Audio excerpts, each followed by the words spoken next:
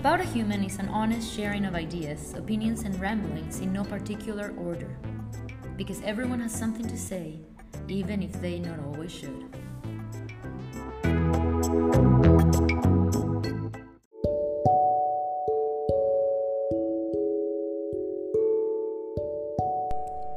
About childhood.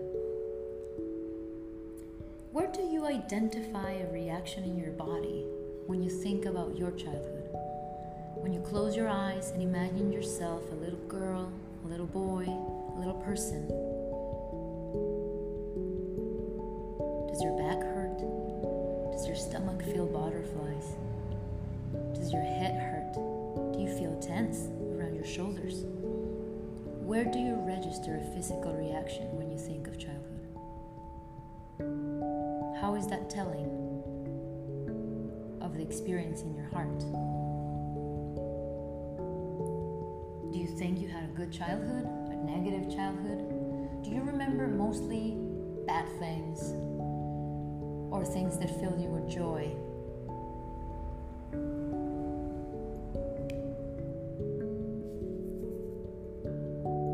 The experience of childhood permeates the rest of our life.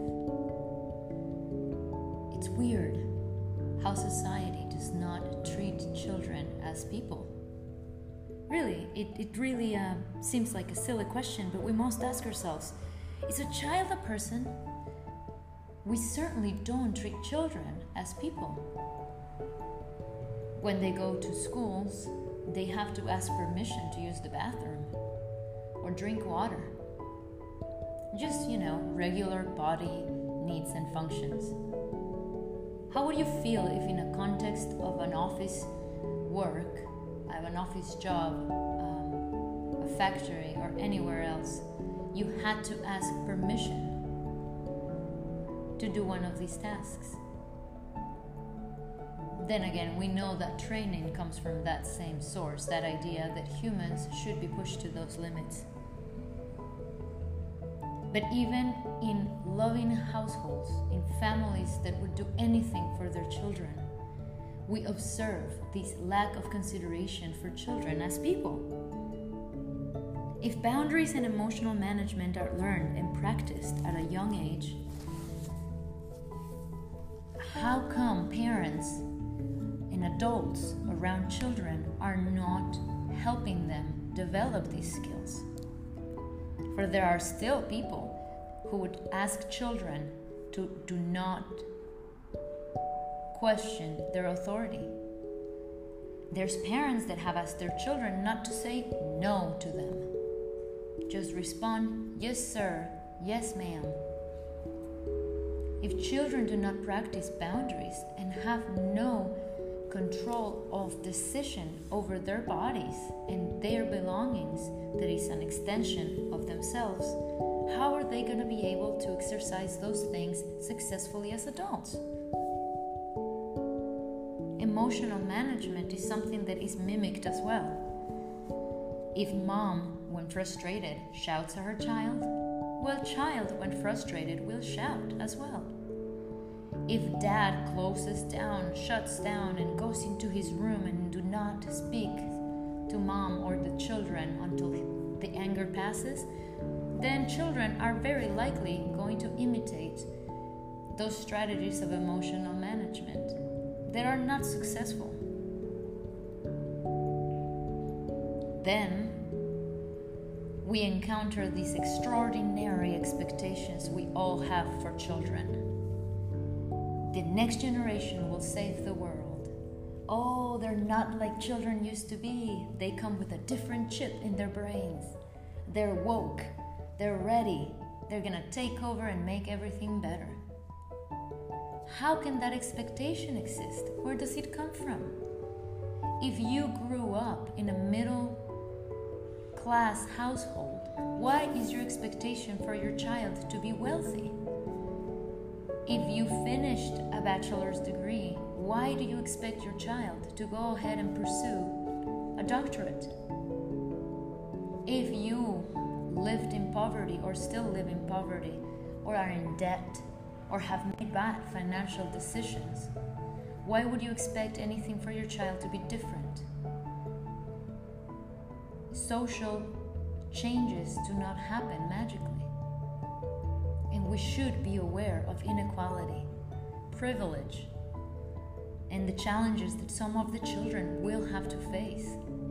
Making them believe that they will achieve and attain things just by attending school or by wishing it and wanting it enough, by working hard every day in long hours, is unrealistic and cruel. If our circumstances are ordinary, and we are ordinary humans, the expectations should stay that way. I'm not saying do not empower and encourage youth. Please do. But do not expect your children to invent a great machine or create solutions for the world if you are not doing the work on yourself to show them how it's done. Childhood poverty, addiction, and abuse are prevalent, and we choose as adults to look the other way. A lot of us don't have the platforms, the money, the understanding on how to engage and get involved and help out. But on our small square meter, we can observe and see how we can help. And it starts by not normalizing children working, by not normalizing children being exploited. Every time we buy clothing or technology that comes from places where children are being exploited, we are part of the problem. When we watch movies and encourage our children to listen to music made by young people, teenagers and children, we are contributing to the exploitation of these people. How many of us know what are the regulations for actors and singers that have become famous? How much of us know who is supervising those children? Who is taking care of their well-being? We watch movies where children are crying or screaming or scared. We see people going on concerts around the globe. Who is putting a stop to the exploitation of people? It doesn't mean that because Hannah Montana is wealthy, she was not exploited and abused.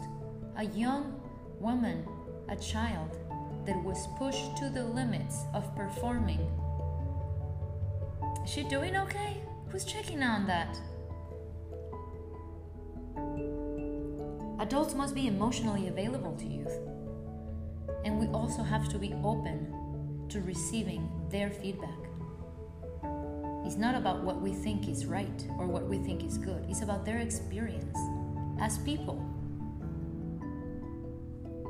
We must listen to children. We must believe our youth, and we must support them. They do have great messages to share.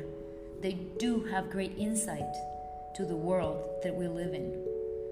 They are natives of this digital era.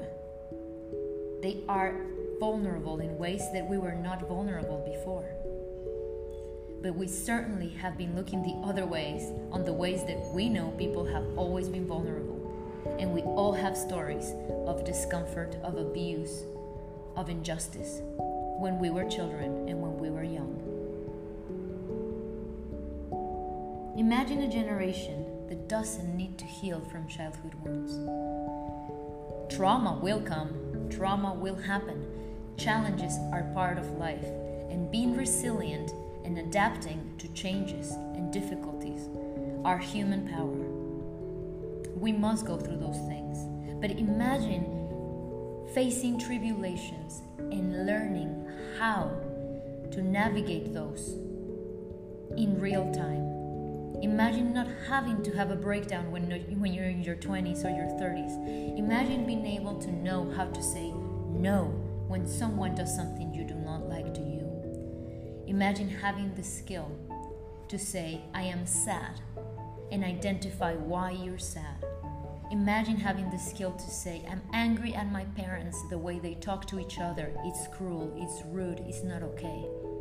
that I love them and accept them even though they're not perfect.